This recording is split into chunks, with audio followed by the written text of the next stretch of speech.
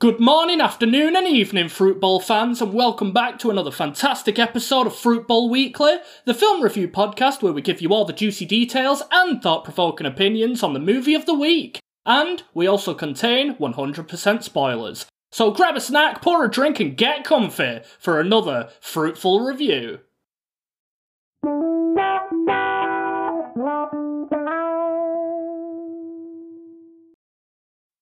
I'm your host Ramra, joined by my co-host Kitchen. Hello. Oh, very spoopy. Very spoopy indeed. You've just had an encounter of the spoopy kind. And along those lines, that's the film that we're reviewing, Encounter of the Spooky Kind, a martial arts supernatural comedy film directed by Sammo Hung and released in 1980. Encounter of the Spooky Kind is the tale of Bol Chung, played by Sammo Hung, and his need to track down the person who is trying to kill him for unknown reasons, assisted by Taoist monk Su, played by Fat Chung, as they hunt down the evil black magic monk Chin Hoi, played by Lung Chan, to stop him from trying to kill Chung. Man, what a fun film this is. Can I just say, Encounter of the Spooky Kind, what a great addition to this month of spoops and scares. I mean, I wouldn't really class this as a horror, because I don't think it classes itself as a horror, really. But it's just a fun film. Start to finish, I think I loved every minute of it.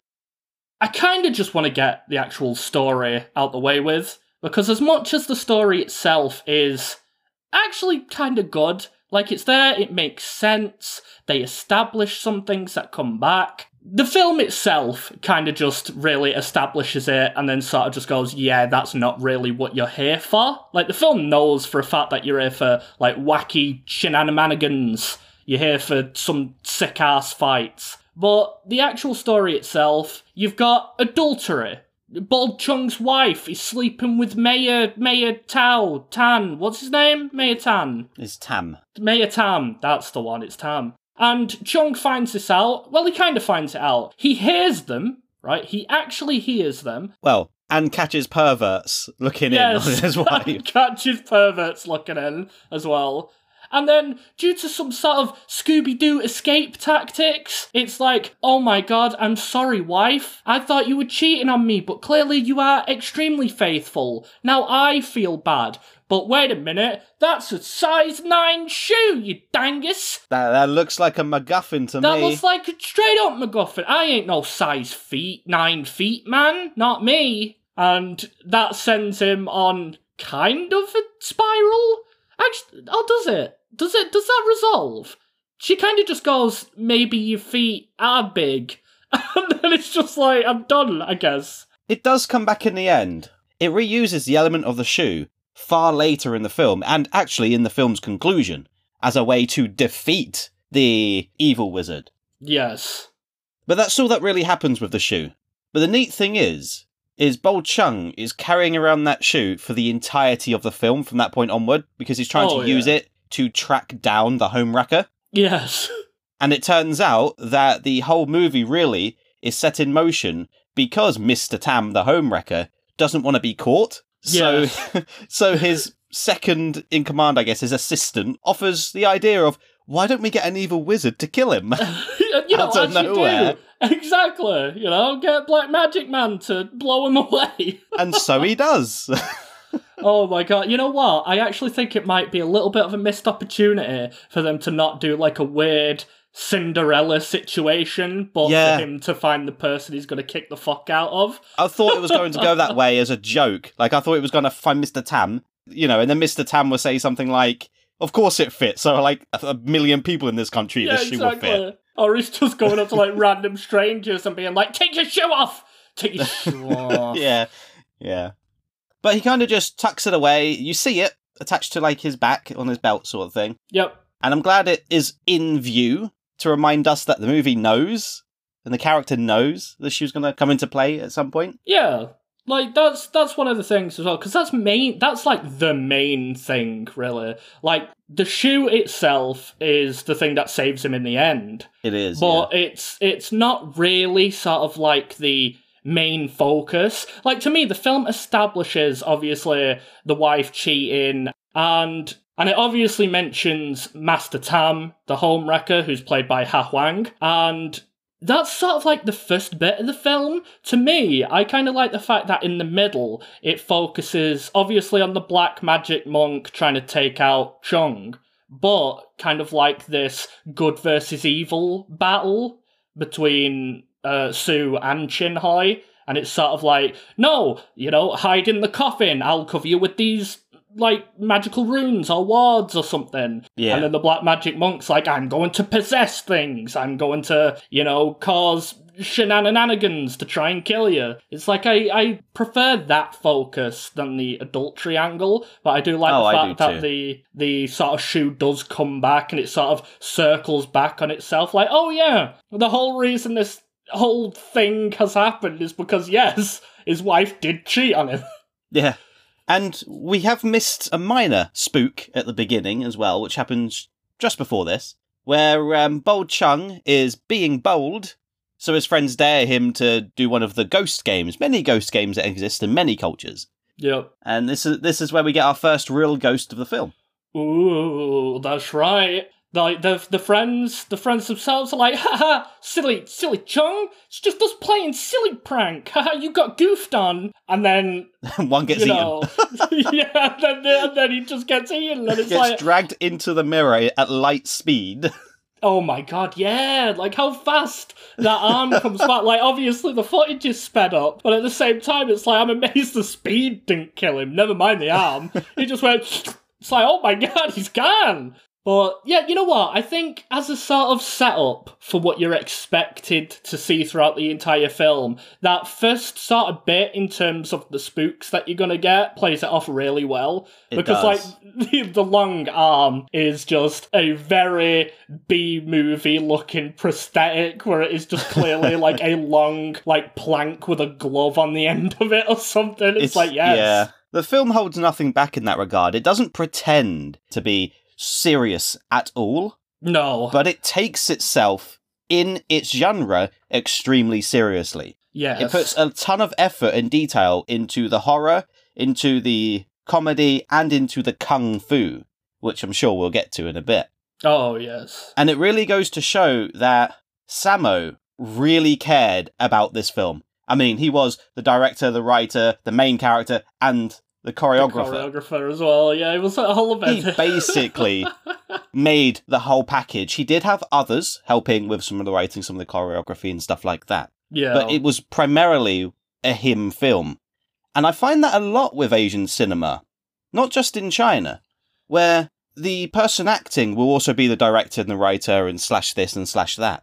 And surprisingly, they turn out completely different to how we would expect them to turn out in the West. Exactly, yes. They're not like pieces where they try and make themselves out to be the best ever, as some modern films may tend to do in the West. Like most B-movie sort of passion projects may come out to be like, I'm the best sex magnet action man. Exactly. Instead, the film just has this character to it. And the main character is part of this world, it's believable. Sure, he does have godly kung fu prowess. Yes. But that's not really played up much, because he's against ghosts and he's scared of ghosts. Yeah, exactly. I also love the fact that if this was a passion project that was done for like a B-movie as well, it would have that factor of like, oh, it's a ghost, don't worry, baby, I'll protect you. But in this one, it's literally just like, no, he knows for a fact that this ghost could literally kill him, so he's like terrified, his movements are sort of erratic. Yes, he's fighting back, but it's not as if he's fighting back with the intent of, oh, I can win. It's like, no, I'm holding myself at bay at best. Exactly, like, exactly. And it goes to show that while he is the main character, he doesn't have the same kind of plot armor that other characters may have. No. But I would like to make a brief mention, honourable mention, of one of the jokes when they introduce the two priests. Oh, yeah. It's just an excellent example of almost like subversion that I really like in cinema. And it's when the evil priest, who's obviously an evil priest, he's killing people, he's going against his traditions and his teachings. Yeah. He's speaking with the good priest. The bad priest says, why don't you join me? Yeah. So the good priest says, no thank you. And the bad one, the evil priest that's killing people, says, understandable, have a nice day. Just don't tell anyone, okay? Yeah. I just really love that. It's like, look, bro, we've been together a while. I know I just told you my intentions and the fact that I'm a murderous psychopath, but just keep it between us, yeah? Keep it between us, all right? You're free to leave.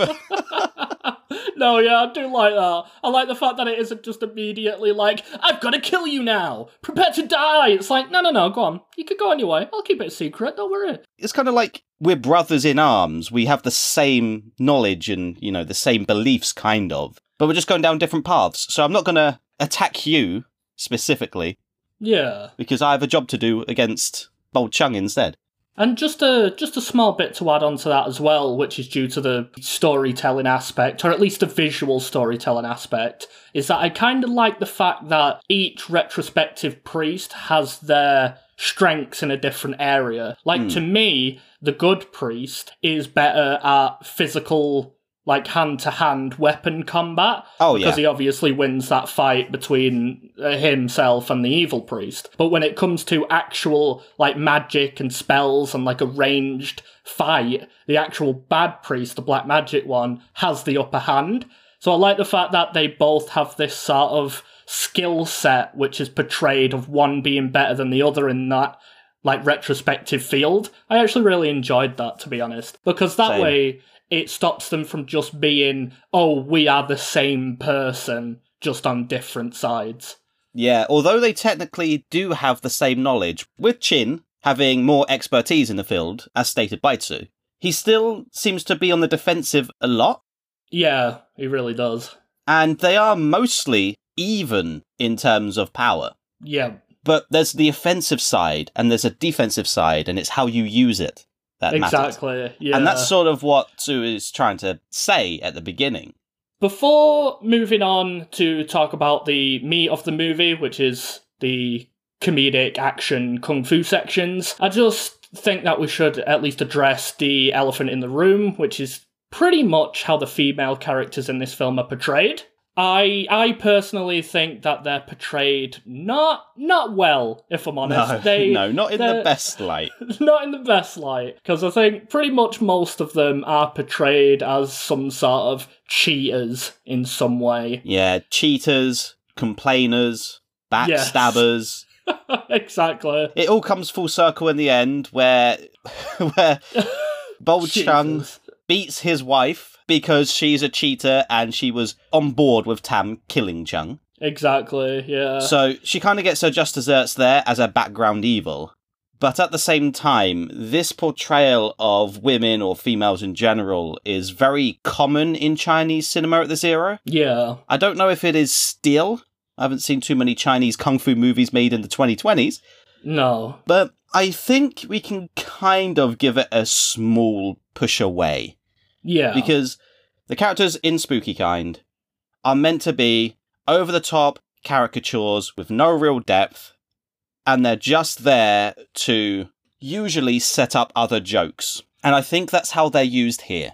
So I don't think they're trying to send any messages with these characters. No, absolutely not. Just chuck it up pretty much to write in due to a relic of older times, pretty much. Yeah, and cultural differences, which also will lead to certain other possible jokes down the line, not hitting the notes maybe it could have. But yeah, I think we can give the treatment of the female characters a somewhat kind of pass here. It's still not good, and that's why it bears mentioning. Of course, yeah. But there's no deeper meaning or no, there isn't. So I think we theme. Can put that to rest. Now, let's move that story stuff. Let's throw it in the bin, right? Push it over there, put it on the shelf, right? We're done with that.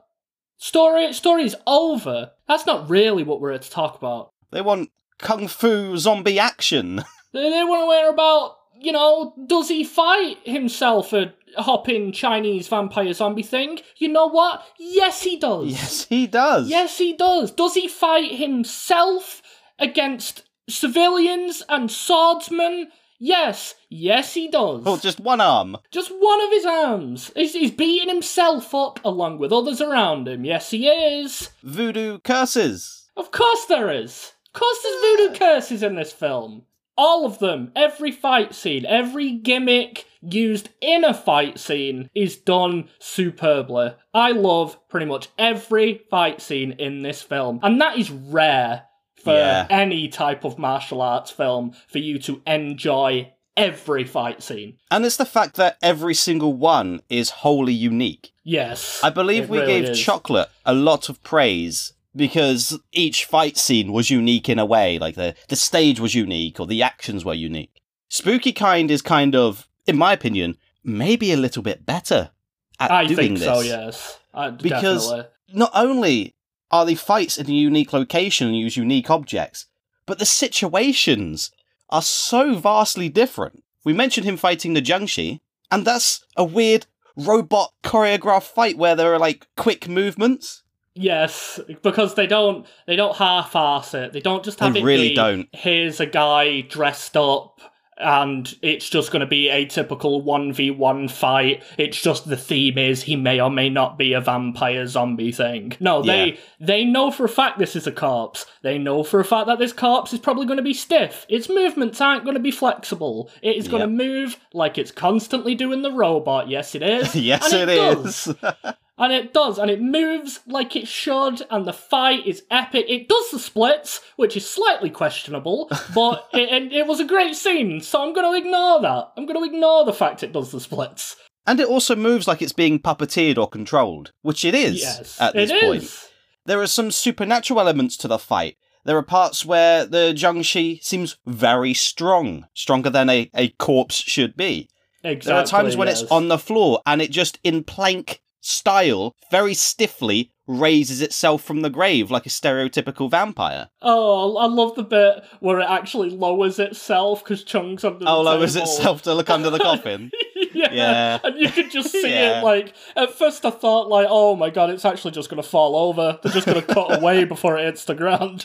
It's like, that's such a good scene. And the thing is, about these fights, is that it's not just about beating the enemy. Usually, every single fight in this is a way of countering the black magic monk. So Chung's whole, motive in this fight against the Jiangshi is that he's not trying to actually beat it up. He's trying to make it so he can reverse the possession so that the corpse isn't active anymore. And yes, this does involve him fighting it, but he also has all these ingredients. He has eggs, he has blood, he has dog's bollocks, which is a bit of a weird one. Yeah, a basket full of dog's remains. And I sort of love that aspect because it's not just, if you manage to knock it down, you're safe. That's not going to be the case. It's the whole point of he has got to somehow remove the possession, and that adds that little extra bit of threat that I really enjoy.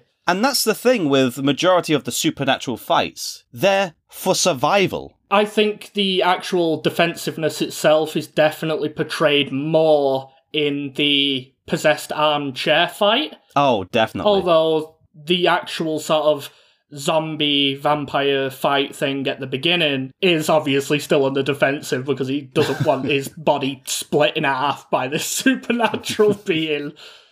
But I do think that fight at the beginning is a good way of establishing the ramp up of the film. Because that gives you the possession, it gives you the fact that you're going to actually get the supernatural creatures, and there are a few other small fights where it's like, this is Chung's escape from prison fight. You know, this is Chung beating up a few guys because they've, done something bad or something like that. But I think the second fight that sticks out to me, that is probably my most favourite fight in the entire film, is the possessed hand chair fight. Yeah, I can agree with that. It really shows, in that fight specifically, just how great Sammo is in his choreography. Just his movements. I didn't realise a guy that looked like that could move like that. Oh, he is very energetic in this film. He's super energetic. But it also goes to show just how great Sammo's kung fu is, his acting, his miming skills. Yes, yeah, exactly. The actual miming, I guess, technique or skills that he shows of his hand being like a separate possessed being on his body is so good to watch. It's such a complex fight. He's fighting his hand, and his hand is fighting him, but he's also fighting the bar people because his hand is trying to kill them. So he's fighting them to defend them from the hand that's fighting them to try and kill them. Exactly. And there are like 3 or 4 elements here that are interwoven in this fight. And every single action that Sammo takes is believable. It feels like his hand is trying to kill him and others, and he's defending others from the hand, and in doing so, he causes himself harm. Yes, exactly, yeah, because I reckon he probably still feels the pain if he's like, God damn it, I'm giving myself a dead arm! Why am I doing this? There are times where he pulls his arm away just to get punched in the face by someone. Yes, and I'm pretty sure he also, like, grabs his arm and, like, flips himself to, like, yes, drop he does, on the floor he as well. does. So good. It's just a great blend of the supernatural, comedy, and kung fu action. And the tone really is set from that Jiangshi fight. Yeah. And it just continues. Almost every fight in this film is absolutely amazing, and it's actually really hard to pick a favourite. Yes, I would say so, yeah, because the first fight, honestly, is very, very close just because of how well they do that choreography in that fight. Like, that's pretty damn close to being my favourite. And then immediately after that, we get the stool fight, which is also amazing. And that's a similar theme to the first fight as well, because the whole point is, again, Chung is on the defensive because his arm's possessed.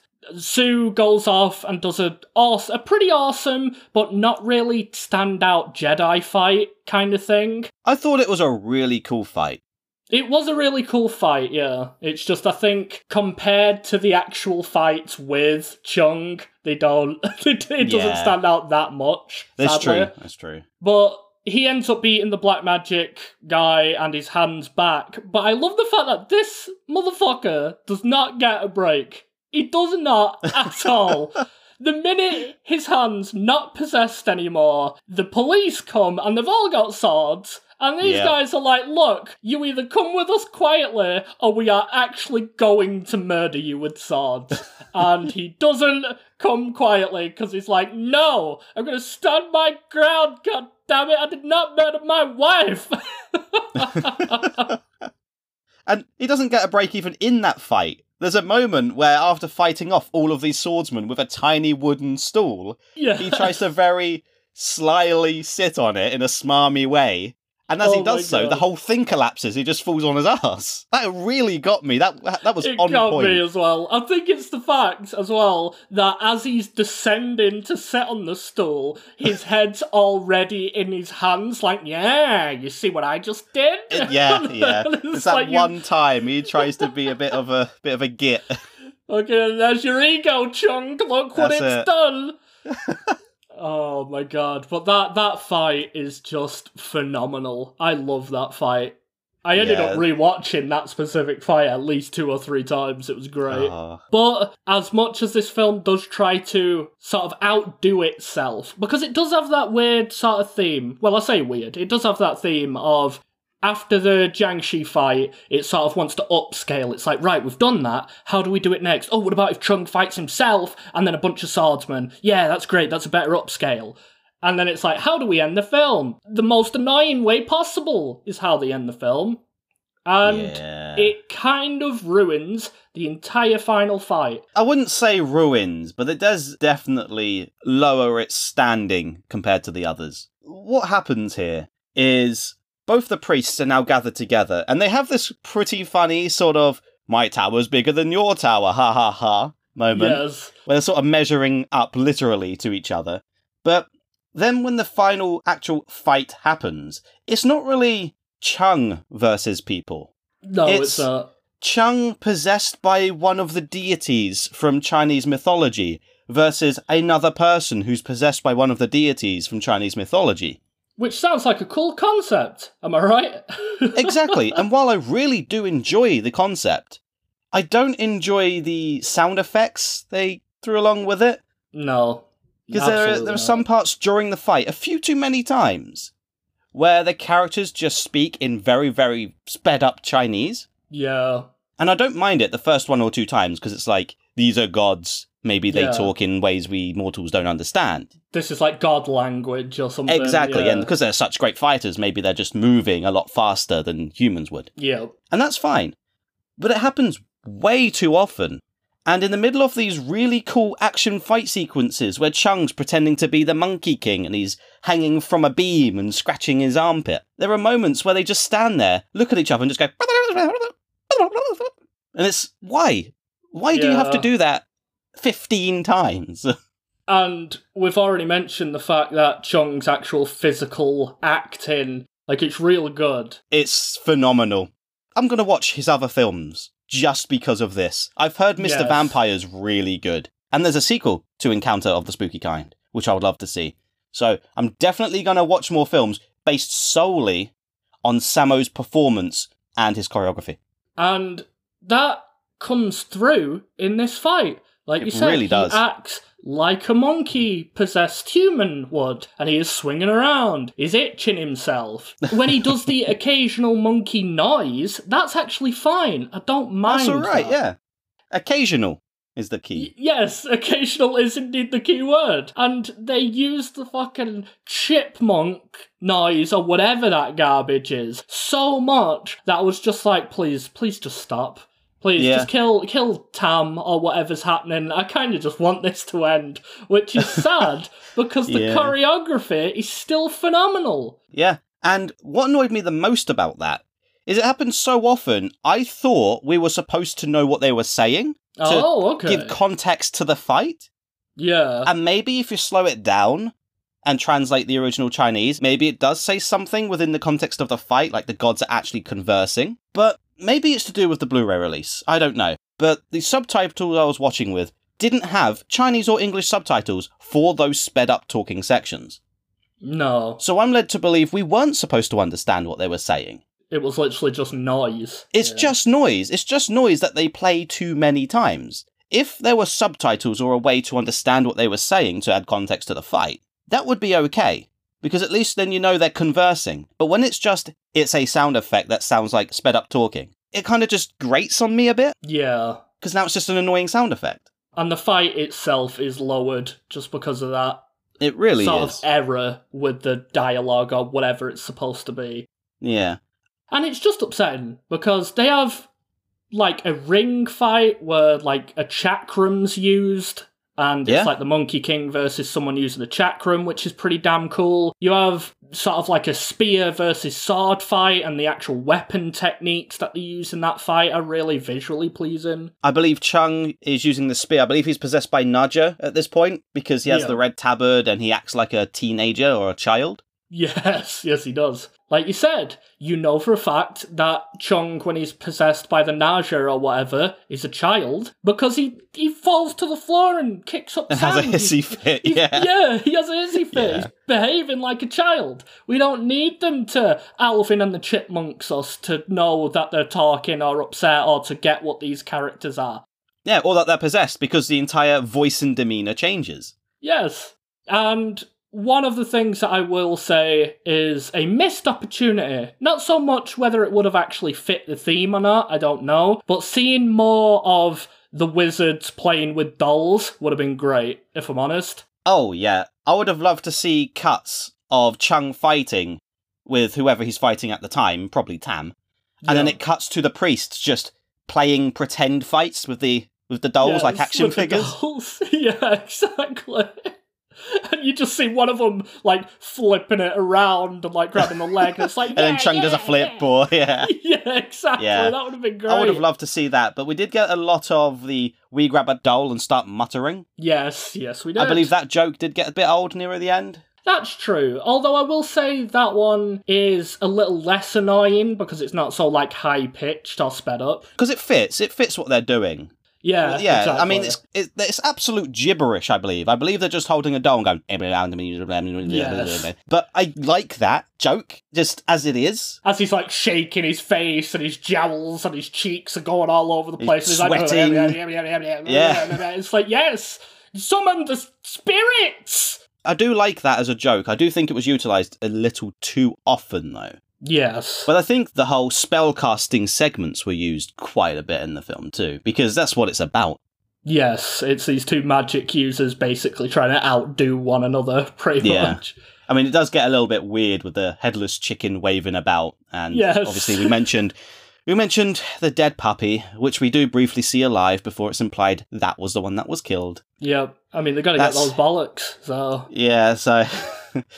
it could be... that. Those could be seen as a dated thing. It could be seen as a cultural difference, a comedy in bad taste, sort of like the man with the stroke is a setup to a joke. No, that is true. And honestly, I think talking about some of the actual comedy bits that aren't integrated to the fighting is sort of like where the film drops off a little for me, just a tiny bit. Yeah, that's where it shows its differences from time and culture. There's a storytelling thing about cheating spouses. I kind of like that. The tofu vendor was talking about himself, and that was the punchline to the story. I like that. And I like the fact that he's sort of like full of himself when he's telling the story as well. Yeah, I know better than you. Your wife's cheating on you, victorious. I know it. Yeah, it's like, yeah, you're still with me, aren't you? It's like, yeah, well, don't air out all the dirty laundry, you dingus. Stop it. There's the whole sugar thing.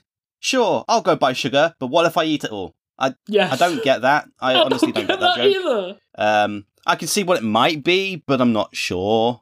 No, absolutely I don't know if they're calling her fat, greedy, if they're just saying that she's spiteful. There might be a reference in like mythology or Chinese culture somewhere about someone eating sugar that we don't know about. There's also the yes-no joke with the stroke victim as well. And that's the thing. Whether or not they intended it, there is a pun there on stroke. Yes, that is true. I didn't think about that. But I actually really enjoyed that joke. Because although I do think most audiences won't be able to tell what the joke is, I believe the context speaks for itself. Yeah. Because the tofu vendor has had a stroke, but he's the only possible witness. So they ask him to write yes or no on a piece of paper. So he starts writing the character. And presumably, he's writing the character for yes, because we know he was there and he's telling the truth. And what happens is the inspector pulls the paper away too soon, and it looks like the character for no. But the vendor continues to write, and we find out that if you put those two pieces together, it makes the character for to have or to exist.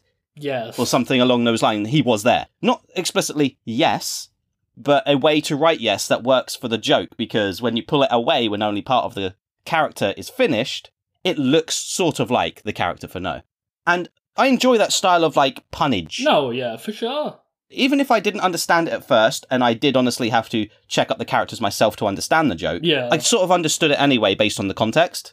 And I think that's one of the two major differences in terms of how we both viewed this film. Because you watched the subbed version of this film. I, on the other hand, watched the dub version of this film. And I'm not going to lie, the dub is god-awful. There's parts where it works. There's parts where they actually do intentionally do a good job, but most of the voice lines are delivered like dryly, or they don't fit the character, or they just sound off to what's happening in the scene. Typical, 90s, 80s dub schlock, pretty much. Trying to keep up with lip flaps rather than make sense. Than just trying to say sentences, exactly, yes. And that joke I understood fully, but that's just because the dub decided to shove that joke down my throat by being like, oh, see, he's writing, yes, he's writing, yes, I was there, yes, see, and then he pulls, the inspector pulls it away, and it's like, no, see, he wrote no. And the thing is that I enjoyed the joke. I thought it was actually a really good joke. I saw what was kind of happening, and I understood it due to the dub, but it's just the fact that the dub itself tries really hard to convey what the joke is, that it's just sort of like, oh, okay. I mean, I get it. Thanks, dub. However, I will say that the actual dub itself does deliver some cracking lines, though. So, there's the bit where Chung meets the good monk Su for the first time, and, the monk's telling him, like, oh, there's a black magic monk after you, he's gonna kill you, I can protect you with my magic, and Chung's like, black magic? You mean a wizard that uses magic? That's all crap, man. If you conjure up some money, I'll believe you. It's like, oh, that's an amazing... I mean, I'm not gonna lie, I laughed. I verbally laughed when he said that, because it was so blatantly we don't know this that they're talking about, so we've just got to find the, like, American or European equivalent or something. And it's just like, you know, you're talking about wizards? Man, conjure up me some money and I'll believe you. It's like, okay. That's quite funny, actually, because in the sub, that is basically what the subs say. Oh, okay. Now, I can't attest to whether or not the subs themselves are based off of the English/American audio or not, but that is what the sub said in my subbed version. Damn, maybe the dub was closer than I thought, then, I guess. It's also possible that for the DVD or Blu-ray release, they included subs for the English version, and you can just apply those subs to the Chinese version. But yeah, Encounter of the Spooky Kind, I love this film, to be honest. As I already stated, the dub took me out of it a bit, but the actual physical acting, the physical comedy, the fights, all of that was stellar. It is prime kung fu action with some good implemented supernatural elements, and the comedy is integrated really well into the fight scenes, although I don't really care much for the comedy outside of that.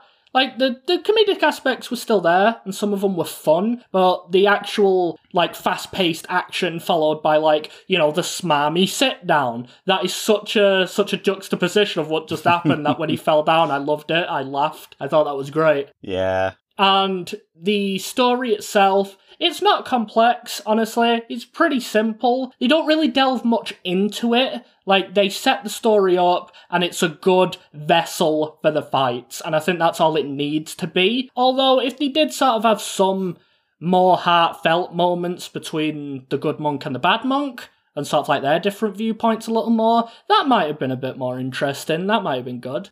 Overall, as it stands, due to the fact that I watched the dub version, I would probably give Encounter of the Spooky Kind a 7 out of 10. Yourself? I do think that the physical comedy and action is the strongest point of the movie. Like, bar none, it's what you watch these for.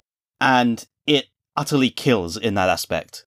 I didn't realise how much of the movie had passed while watching it. It was an utter treat. As far as 80s era Chinese kung fu flicks go, whenever I watch one, this movie being no exception, I remember why I love them so much. They are just so excellent, and Encounter of the Spooky Kind is just a perfect blend, I think, of physical comedy, action, and horror themes. It's not a horror film, but it does borrow a lot from horror mythology, has horror elements, has supernatural elements, it has a mirror ghost. I mean, it's got everything you'd expect. It's got a lovely variety that you can expect. It's got a lovely variety, yeah. Of not satirical horror, because it's not making fun of the horror genre so much, but it's really using this horrific situation to portray like a really funny and interesting story that carries a lot of entertainment value. And I think because of that, and because they had some really fun slapstick in there that reminded me of some old British comedy, and the quality of the acting and the combat in general, I'm willing to look past some jokes that may be a bit in bad taste. So I would probably give it about a 7.5. And this is for the sub version. Yeah. And on that note, Fruitball fans, comes the end of this spooky kind of episode. As always, don't forget to follow us on Spotify and all other major podcast platforms to catch new episodes every Friday, or support us directly by going to anchor.fm/Fruitball Weekly. Follow us on Instagram and Twitter @Fruitball Weekly to keep up to date with Fruitball news, any giveaways we may be doing, or to catch our fan-picked review polls every 4 weeks. Please send any feedback or any Fruitball episode ideas to us at fruitballweekly@gmail.com, and we will catch you next week. See you then. See you then.